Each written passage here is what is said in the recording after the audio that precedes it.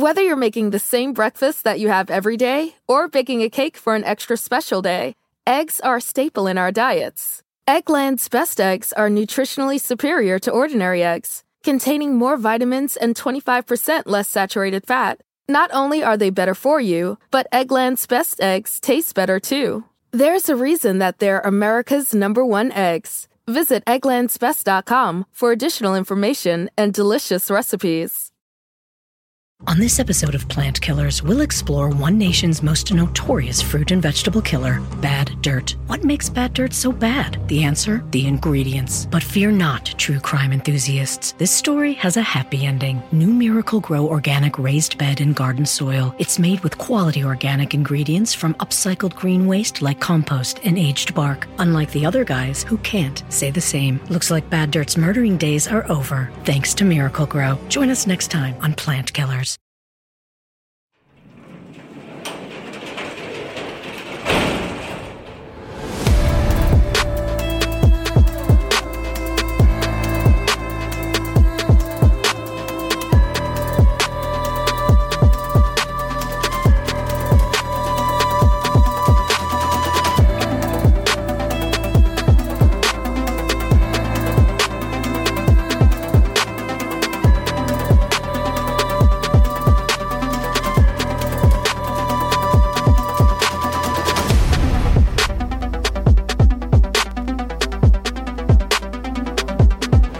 Welcome to True Crime Garage. Wherever you are, whatever you're doing, thanks for listening. I'm your host, Nick, and with me, as always, is a man that knows that what happens in the garage does not stay in the garage. Here is the captain. That's right. It goes out to millions of people, and then your sayings end up on Kate Beckinsale's t-shirt. It's good to be seen and good to see you. Thanks for listening.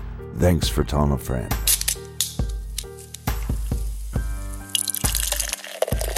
I am very excited because this week we are featuring My Llorona from our friends over at Tactical Brewing. These people are geniuses, I tell you. My Llorona is a collaboration with Reyes Mezcalera, and this is fantastic. And the restaurant, Reyes Mezcalera, looks amazing as well. My Llorona is 12% ABV, so look out.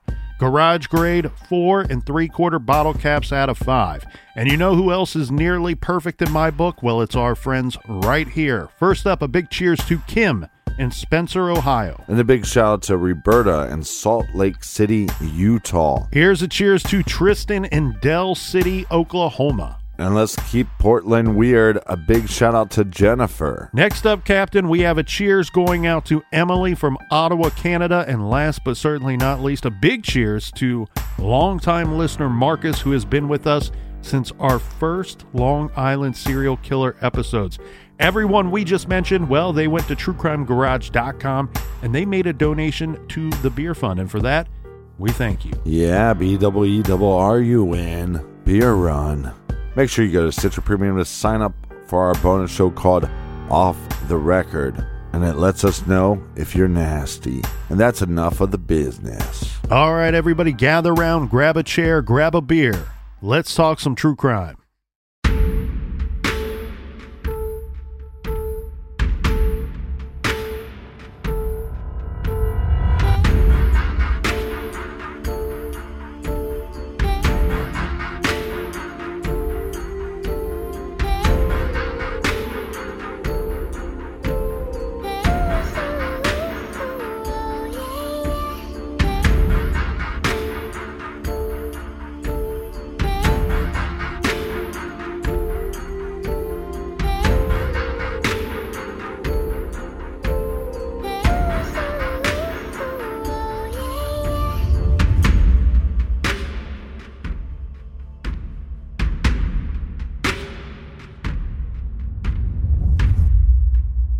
September 11, 2001 is not just a day that some people did something.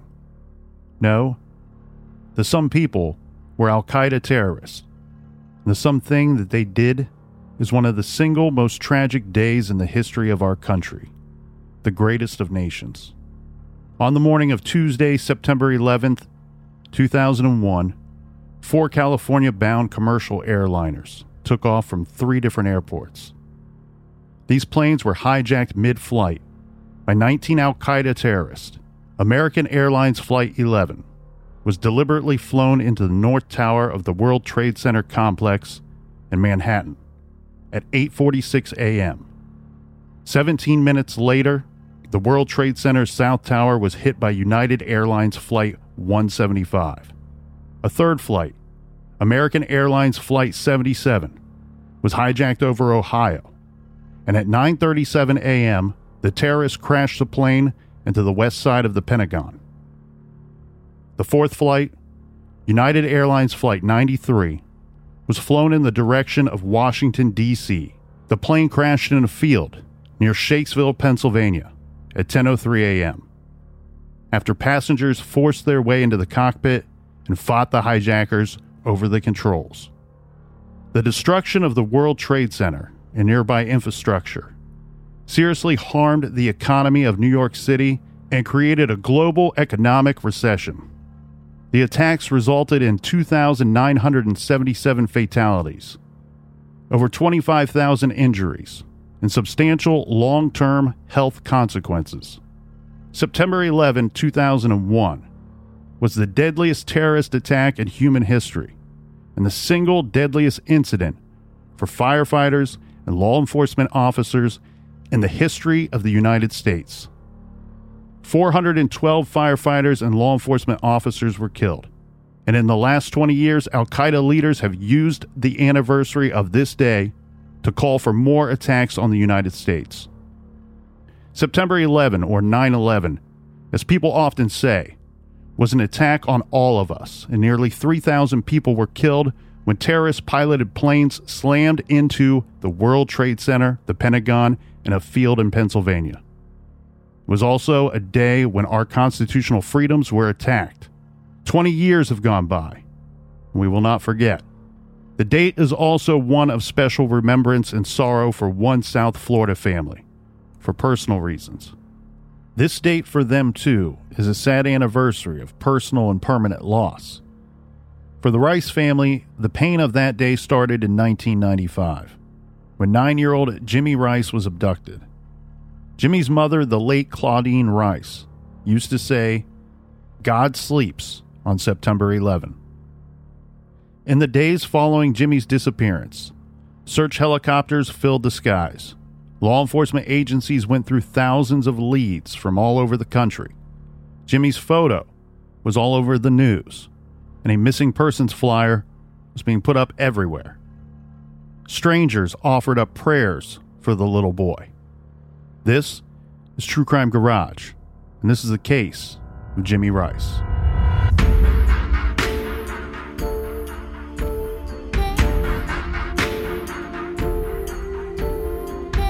Miami-Dade County, 1995.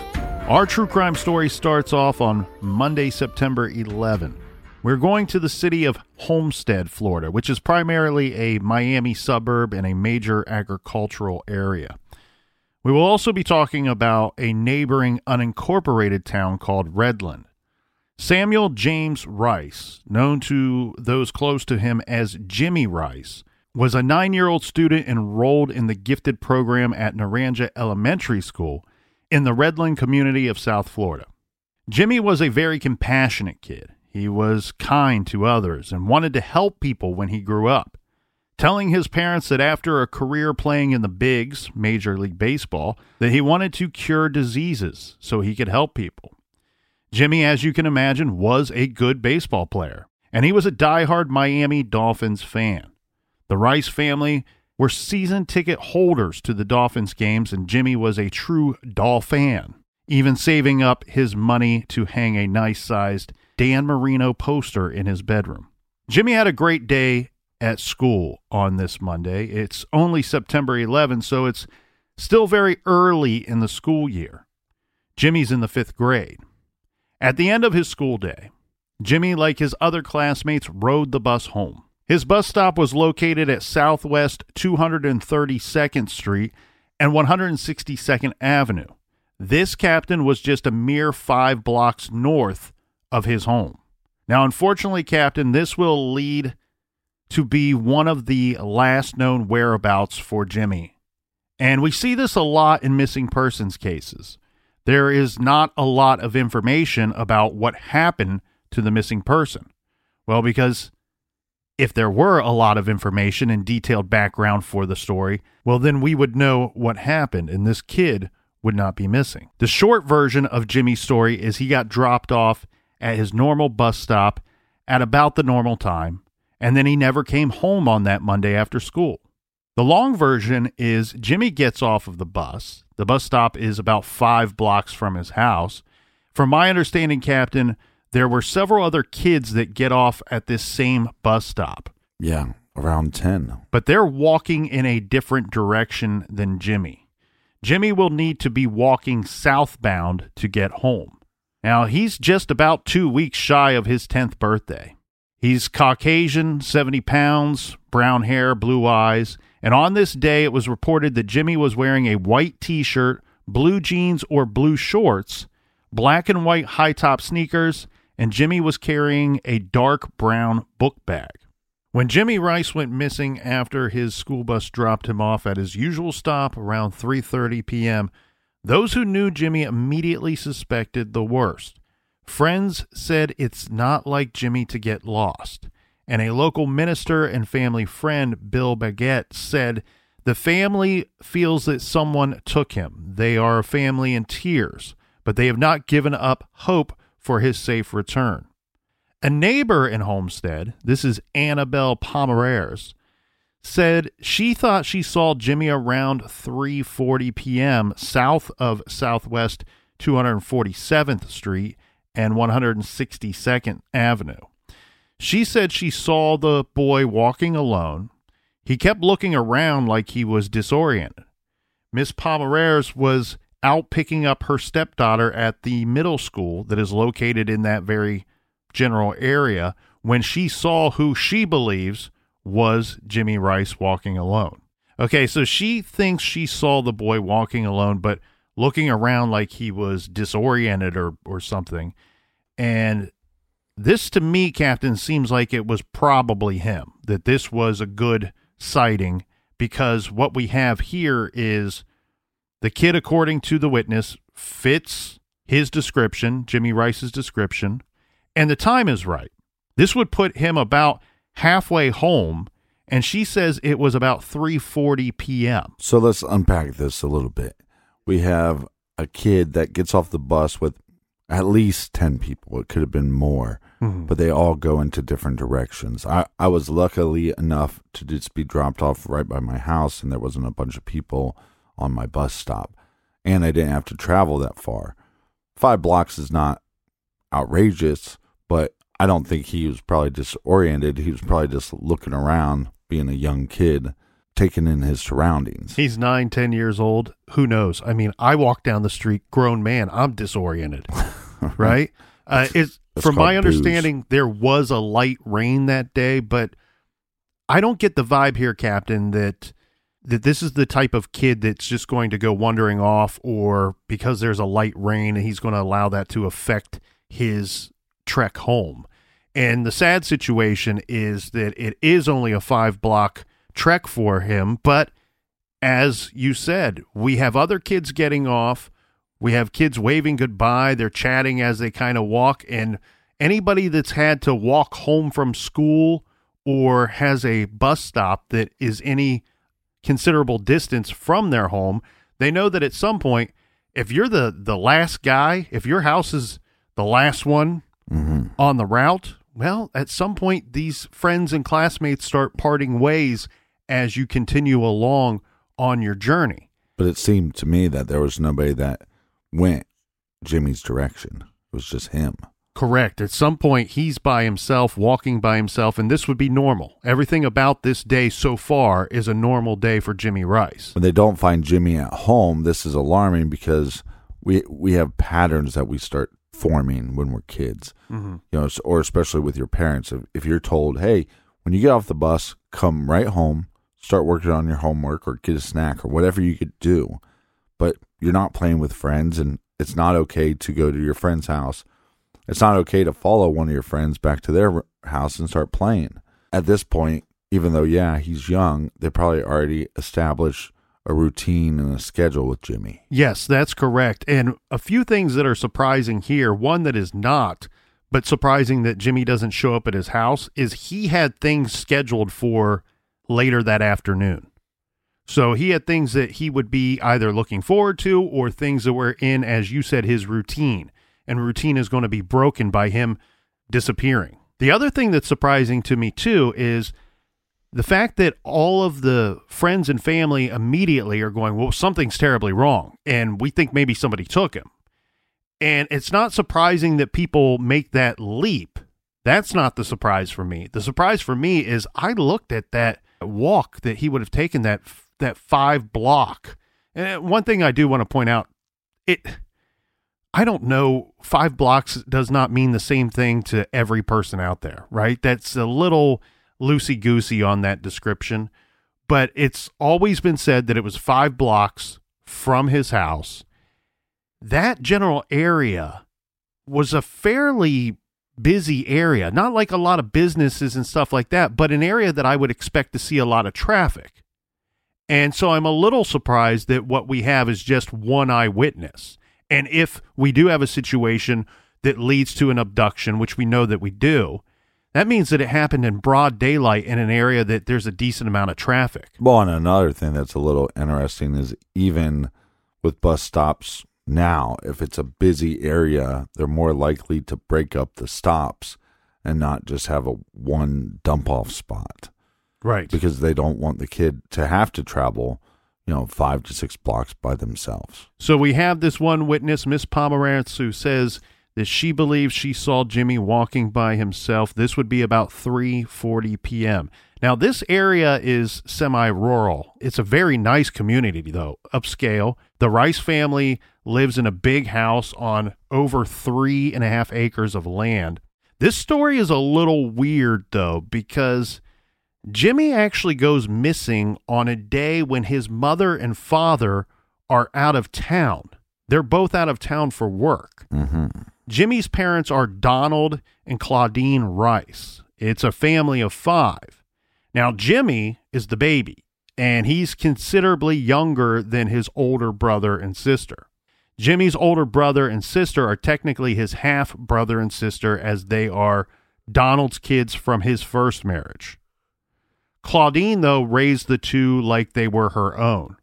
And Jimmy was a welcome surprise because Claudine in 1985, at the age of 43, found out that she was a few months pregnant. This is when she went to the doctor believing that she was having some kind of health issue. She didn't feel right. And they told her, hey, congratulations, not only are you healthy, but you're also pregnant. Well, I'm a little confused because you say that this is a high traffic area, but then you say Jimmy lives on 3 acres. Yeah, 3.5 acres of land. It looks to me like a lot of the homes out there back in 95 and the early 90s would have been on larger plots of land. When I say a busy area, again, I specified, and I don't mean lots of businesses or anything like that. When I view it on the map, I see a lot of community type things in that area. We have schools. We also have, because of it being an agricultural area, I would expect there to be a lot of traffic, not necessarily business and things like that, but a lot of people driving through this area. So basically you think that at this bus stop, they're letting off these children at a busier road instead of going back into the nooks and crannies of the neighborhood to drop them off. That's correct. Yep. So where is Jimmy and where are his parents on this day? As said, they were out of town on business. Jimmy's parents are both attorneys. Donald is age 52. He is an attorney for the city of Winter Haven. And Claudine was an attorney with the IRS for years, but retired. She was retired by 1995. A family friend, his name was Fred, and I failed to write down Fred's last name here, Captain. He's an 18-year-old guy. Kruger. When we say family friend, he's a family friend, but from my understanding, it's actually his parents that were closer with the Rices than he would have been. He is left in charge of watching both the Rice home and Jimmy while they are gone. because the parents were only to be gone a couple of nights. And once it was reported that Jimmy was missing, they are back in town almost immediately because they were actually due to be back that very night anyway. The way that this goes down is that Jimmy is reported missing to the authorities a little after 4 p.m. So this is because Fred goes to the house, to the Rice house, a little after 3 because he's going to be waiting there for Jimmy when he gets home from school that day. So he gets there at the house. Actually, he may have been running late or whatever, but he says when he got to the home, he was expecting to find Jimmy there or that Jimmy would be there very soon. Instead, he finds no Jimmy. He finds Jimmy's music teacher, who was scheduled to give a piano lesson that day. These are regularly scheduled sessions. Claudine calls home around 4 o'clock just to check on everything. You know, hey, how's it going? How's the house? How's Jimmy? Is he in the middle of his piano lesson? Mm-hmm. Normal stuff. We're coming home tonight. We're on schedule. Everything's on track. We'll be home at this time. You think it's going to be a normal phone call. Unfortunately, Claudine finds out very quickly from Fred because Fred says, hey, Claudine, was Jimmy supposed to do something today that wasn't on the schedule? Because his piano teacher's here and he's not here. Right. And she goes, no, he should have gotten off of the bus, walked home, did the piano lesson. And as you said, this is a pretty well structured home and family dynamic here. Mm-hmm. And immediately Claudine says to Fred, what do you mean he's not there? Fred says, he never came home. Claudine says, hang up the phone, call the police, report him missing right now. See, this is surprising to me a little bit because what's the first thing that you would assume if he's not at home ready for his piano recital? Well, with his piano lesson, I don't know, because it's difficult to really hone in and analyze this very specific situation because I did not know Jimmy and what his tendencies were. And looking at it from my perspective, though, Captain, being a guy and remembering how I was as a boy, mm-hmm. I was easily distracted. It didn't take a whole lot to talk me into going over to a friend's home. Mm-hmm. But again, I'm not Jimmy. I'm looking back on my own experiences. And I'm a big believer, though, in gut feelings. I've always said that on this show. And I'm also a big believer in mother's intuition. I'm really into butt feelings. Well, that's disgusting. But I'm a big believer in if you feel like something's wrong, make that phone call. At the end of the day, let's say that you screwed up and the kid went off to somebody else's home just to goof off with one of his buddies for a little bit. No harm, no foul, right? Maybe you're taking up a little bit of time of the police departments, but if you think something's wrong, don't hesitate, because when there is something wrong, the minutes and seconds are extremely valuable. Well, what I was getting at is the first conclusion I would jump to is Jimmy never got on the bus. He's still at school. Something happened and he never got on the bus. Because there are occasionally, not that often, but there was a couple times in my career as a student where I missed the bus. So that's all I was saying is to me, crisscross, you missed the bus. Jump. But that's all I'm saying is I think it's a little surprising that they're like, hey, get off the phone, call the cops. Where I'd go, call the school first, see if he got, for some reason, like missed his bus. Well, or got on the wrong bus. That's an interesting point of view there, because now when we talk about our own experiences, I look back and I think of a few times where I missed the bus either way, either coming home or going to school, and being rather independent. Rather than mess up anybody else's day, I just walked. Now, it took me a long time to get there.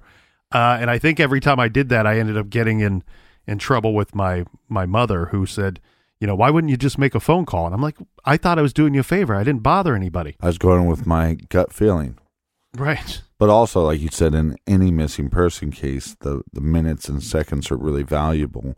And a lot of times, like you look at the Schaefer case, nobody really reacted for multiple days because there was nothing on his schedule that he needed to be there for.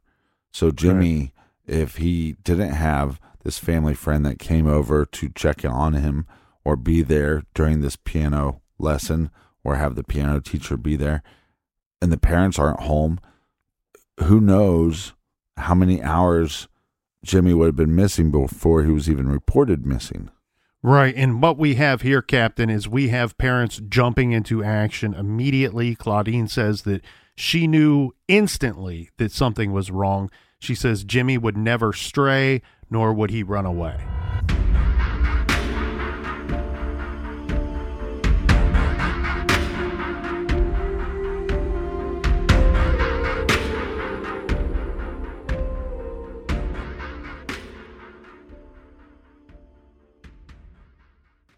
Do you want to set your child up for success? Of course you do. That's why you need to check out IXL Learning today.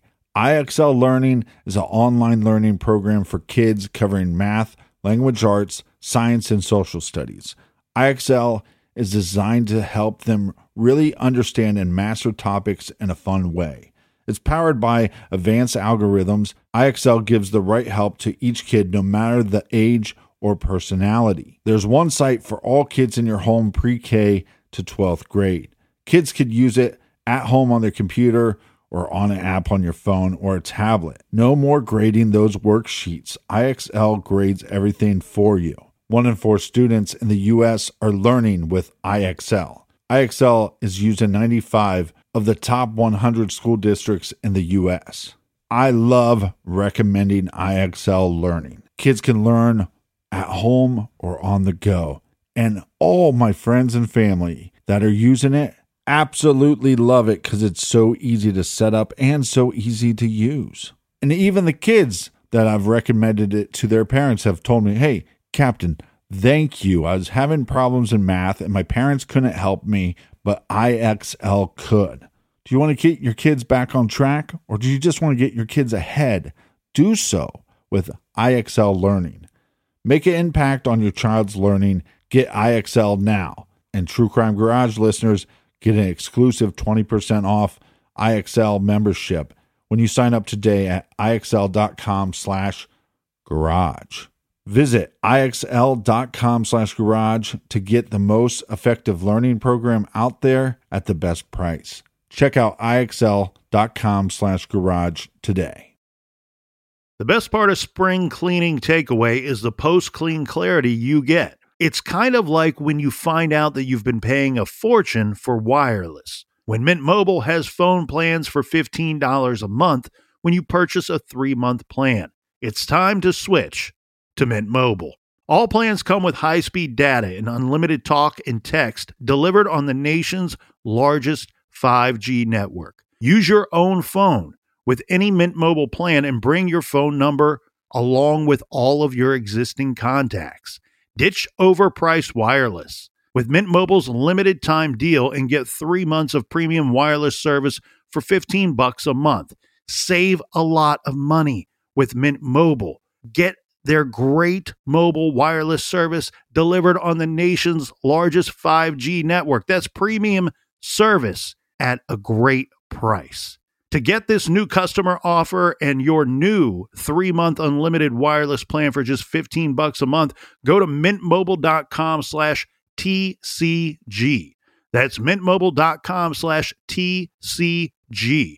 Cut your wireless bill to $15 a month at mintmobile.com/TCG. $45 upfront payment required, equivalent to $15 a month.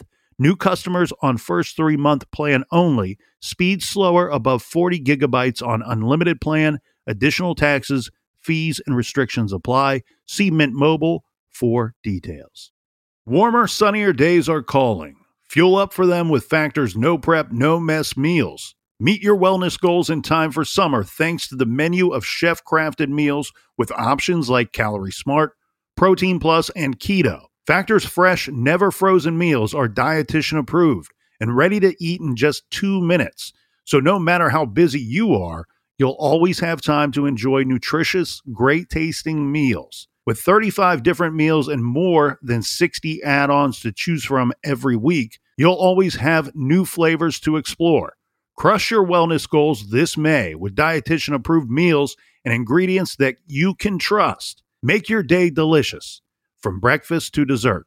Stay fueled with easy, nutritious options.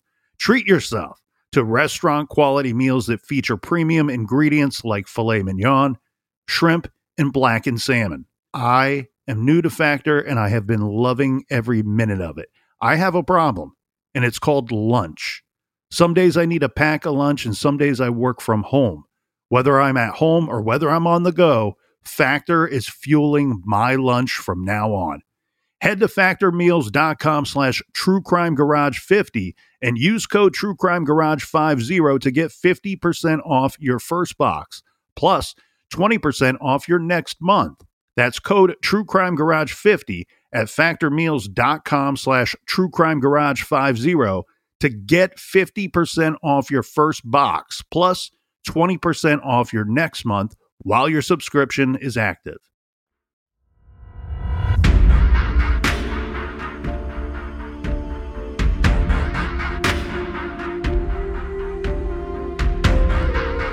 All right, welcome back, you filthy animals. Cheers to everybody in the front, in the back.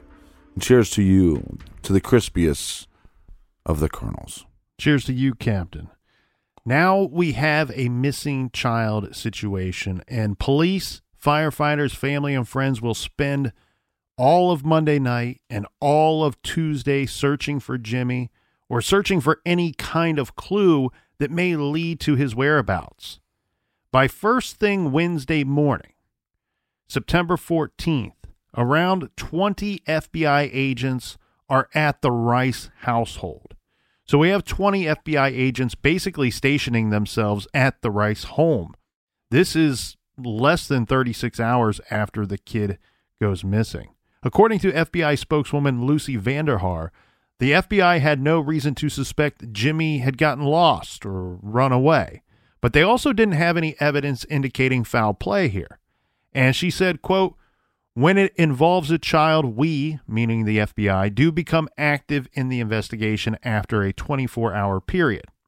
We initiated a kidnapping investigation and are working in conjunction with Metro-Dade Police, aggressively pursuing all leads we can to locate the whereabouts of Jimmy. Police and FBI agents mapped grids of places to search and studied aerial maps of the area. 5 German Shepherd dogs who helped to search for victims in the Oklahoma City bombing just earlier that year were brought in to help in the search effort. And 1 Chihuahua. Hundreds of people, this included both first responders, volunteers, and even juvenile volunteers, searched South Dade Groves, while Metro-Dade Fire Rescue set up a task force and command post at the Redland Elementary School to coordinate volunteers who scoured the area on foot, on horseback, and in all-terrain vehicles. Well, like I said at first, you want to make sure you got on the bus, so they did that. So we have a bunch of eyewitnesses that placed Jimmy on the bus. Mm-hmm. But then you want to start questioning. I mean, one of the things that pops into my head is you got both parents gone on a Monday. Yeah, this is a business trip. It's something that would be easy to verify. And as said, they were planning on being back that night anyway. Yeah, you're right. You have a lot of people to talk to, right? You want to talk to everybody at the school. You want to talk to the bus driver, the other kids on the bus, any kid that got off at that same stop, just to see if they saw anything. You want to know even what this kid's demeanor was. What was his behavior that day? Was he acting abnormal? Was there something going on that maybe he was aware of that we could detect based off of the way he was acting that day? And everybody on the bus says that he was his normal self. He was chatty. He was upbeat. And it was really only that strange eyewitness situation of saying that they saw the boy walking alone and he appeared to be disoriented. I don't know how much of an observation this is. I don't know the situation. Did this woman see Jimmy when she's out of her vehicle, or was this just quickly in passing as she's driving to the school to pick up her stepdaughter? The other thing, too, here is you're going to be looking to the public, right? We see this in so many situations. It's so key and crucial, and it will be in this case, and it always seems to be when we have what appears to be a child abduction. We need the help of the public. And as said earlier, this is an area that if he was abducted between point A and point B, which is the bus stop and his home, and if you put a lot of weight into this eyewitness and what they saw, well, now it's halfway between point A and point B that something happened to this kid. And if he was abducted, you're looking to the public for any information. This was in broad daylight. Did anybody see anything at all out of the ordinary, or anything that they question for any reason at all in this situation? Come forward. Let us know. Well, also asking the kids, is there any little nooks and crannies in these neighborhoods that Jimmy would want to go play down at a little creek, or is there a little pond or something that Jimmy liked to go to that they could go investigate there? You're going to do all of the normal stuff. You know, when you respond to this call, you're checking the Rice home immediately. That's the first go-to for law enforcement, and then you're spreading out from there. Where was he supposed to be last? Well, it would be the bus stop. So you're checking all these known areas. Now, by this point in our timeline, we have the community that's really stepping up and getting involved very early on. So, of course, we have missing posters or flyers going up everywhere in this area. I saw a picture of a woman who made a sign out of one of those big, this is probably like a 6-foot by 4-foot piece of wood. She spray painted saying, "Please help find Jimmy," and setting this up at a major intersection. And it has several missing flyers already stapled to this piece of wood, this sign that she created. People were putting up yellow ribbons within 2 days of him being missing in hopes that he would return. Hundreds of people were volunteering their time to look for this boy. Even with these large party searches searching for kid or clue, they don't find Jimmy, and they never find any of his belongings that he had with him that day, like his clothing or his book bag. And the book bag was something of major concern for his parents. In fact, I think it was this item here, Captain, that Claudine, his mother, says early on that she believed that someone took Jimmy. And the family stated that they believed it may have possibly been 2 people that were responsible for his disappearance. So the parents are stating that they believe that someone took Jimmy simply based off of the idea that both parents said Jimmy would not have gotten into a car on his own. He would not have strayed. He would not have run away. So they feared that it may have taken 2 people to abduct him because of a conversation that Claudine had with him just about a week or so before Jimmy went missing. This is when Jimmy told his mother that there were 2 men in a car that approached him and asked him for directions. And she said it was then that the 2 had a serious talk about not approaching strangers, not talking to strangers, and if someone approaches you or tries to take you, you should flee the scene immediately. Scream, yell, drop your belongings, and run. And it was even Jimmy's own words that he promised his mother, should that type of situation, if he's ever presented with that type of situation, that he would drop his book bag and he would run. So not finding the book bag was of major concern for the parents as well. And that's why they thought maybe this had to be 2 people. He wouldn't have got into a car. This may have required, whatever happened to him, may have required somebody getting out and somebody throwing the kid or grabbing the kid and pulling him into a vehicle. Yeah, or other possibilities that he knew the individual, and that's why he would get into the vehicle with him, or possibly by some kind of other force with a knife or a gun. Jimmy's disappearance shook the Homestead community and indeed all of South Florida, a place where little boys didn't just disappear from one minute to the next. Janine Reynolds, the owner of a local sandwich shop in Redland, said This is serious. This has never happened in our community. This little boy is important. People out here take care of each other. Law enforcement was running polygraph tests on those close to the case. This would be people close to the family, people close to Jimmy at school. I don't know who specifically was polygraphed, but it does say that several people were polygraphed in the first 48 hours. I'm guessing the parents. No, Don and Claudine were not two of the people that were polygraphed. But Wrong again, Captain. both agreed, saying that if asked, they were happy to take the test. What about the piano teacher or the family friend that was there? Again, they never specifically said who was polygraphed. The statement that was released was that there were people that were polygraphed, several people, but the parents were not in that batch. On day 3 of the search, a small amount of blood was found in the general area of where Jimmy was last seen. So this is stemming from that tip that came in from a neighboring woman that lived in the area that said, hey, I saw the boy in this area. Again, it's about the halfway mark of where he would be walking home, and he looked to be disoriented. They found a small amount of blood in this area. These are listed simply as just some drops of blood found on a loading dock. So they bring in the forensic experts, and the blood is tested, and very quickly they determined that this blood was not human. It was, in fact, animal blood. So even though this eyewitness tip is a good one, the blood has nothing to do with our case. Mm-hmm.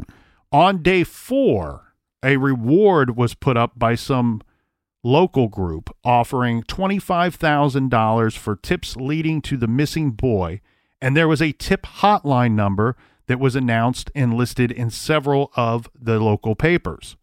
And with Jimmy gone most of the week and his parents saying, unfortunately, we believe he was taken, on that Friday, we get a press conference where the Metro-Dade police are saying, quote, there is no indication that Jimmy is still in the area, end quote. Short, sweet, and just absolutely heartbreaking.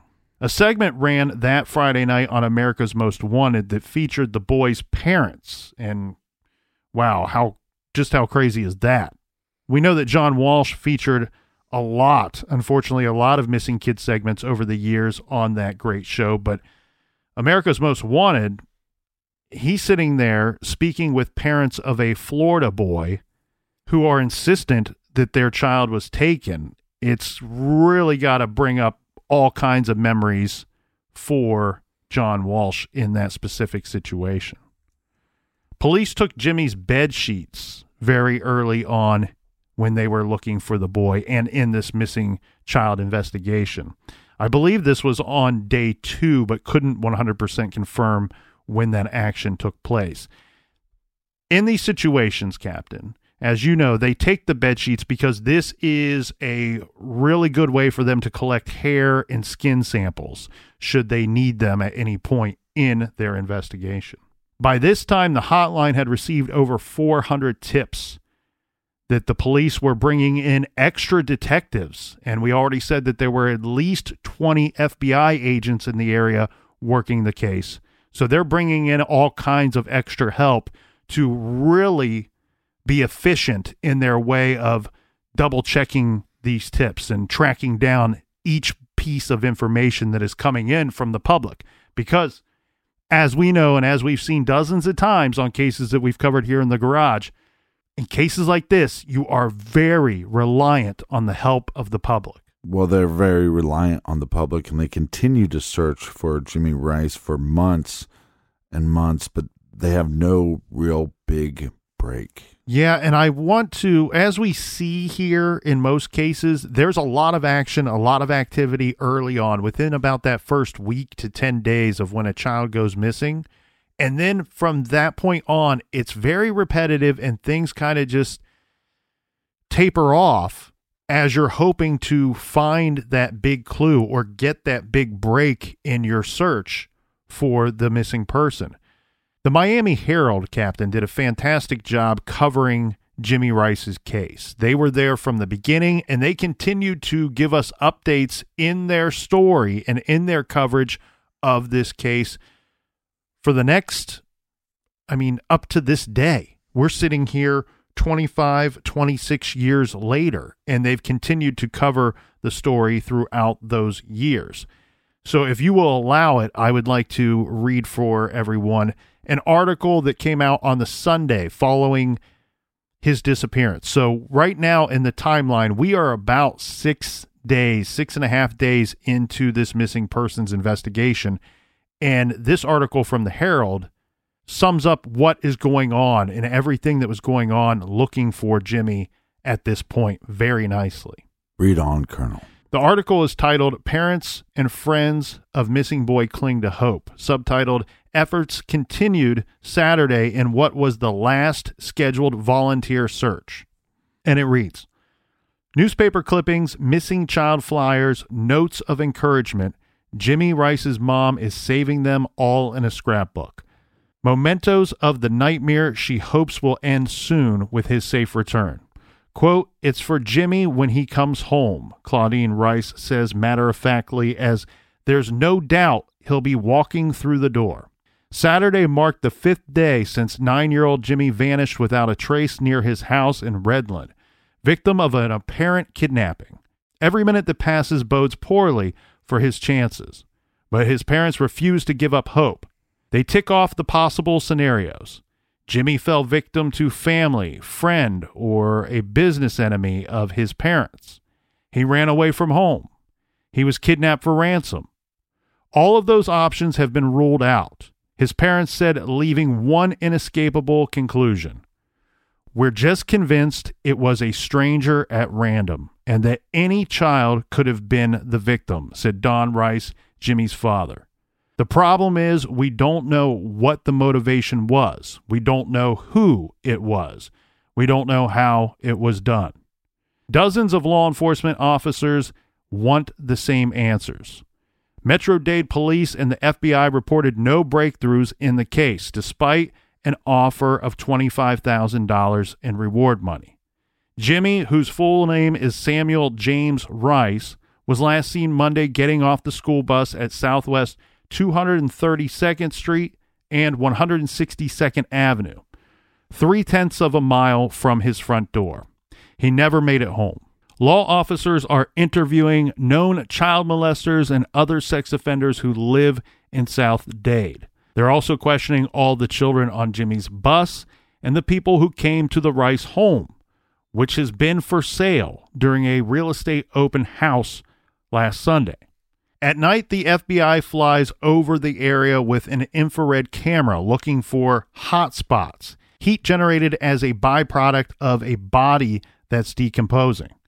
Civilian efforts also continued Saturday in what was the last scheduled volunteer search. A candlelight prayer service will be held at 7:30 p.m. at Harris Field in Homestead. With generosity reminiscent of Hurricane Andrew recovery efforts, more than 250 volunteer searchers broke into teams to comb fields, canals, and groves. They were fortified by mountains of donated food and drink, and by a sense of community that united even total strangers. Quote, this community is a lot more bonded than others, said Liz Minderman, 24, a family friend who coordinated the search. I'm not saying bad things can't happen here, but this is the first time this kind of thing has happened. The outpouring of support has helped Jimmy's parents make it through these agonizing days in limbo. Still, no matter how much goodwill there is, his mother feels powerless, like a rat in a cage running in the same spot.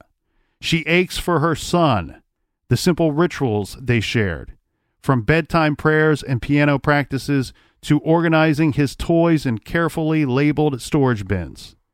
Quote, how will I feel doing the things we do together? How can I go out to dinner, to Monkey Jungle, to Dolphins games without Jimmy? Those are family activities. Where's Jimmy?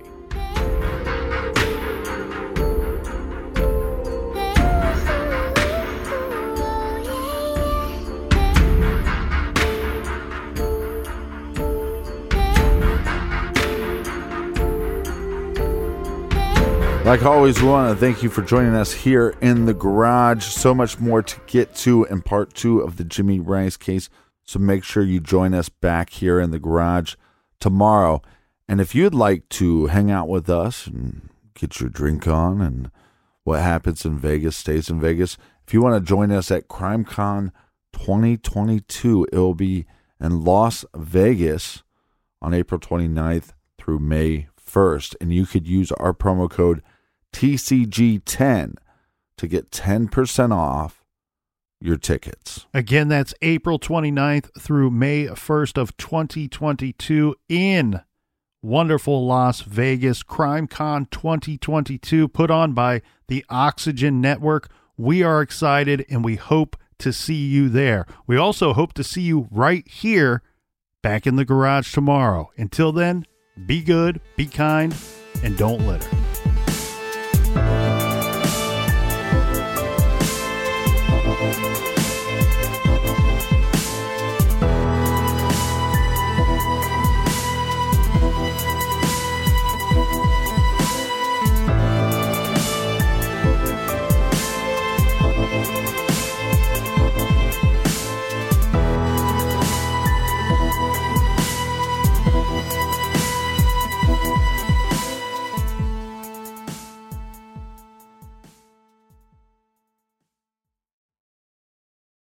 Whether you're making the same breakfast that you have every day or baking a cake for an extra special day, eggs are a staple in our diets. Eggland's Best Eggs are nutritionally superior to ordinary eggs, containing more vitamins and 25% less saturated fat. Not only are they better for you, but Eggland's Best Eggs taste better too. There's a reason that they're America's #1 eggs. Visit egglandsbest.com for additional information and delicious recipes.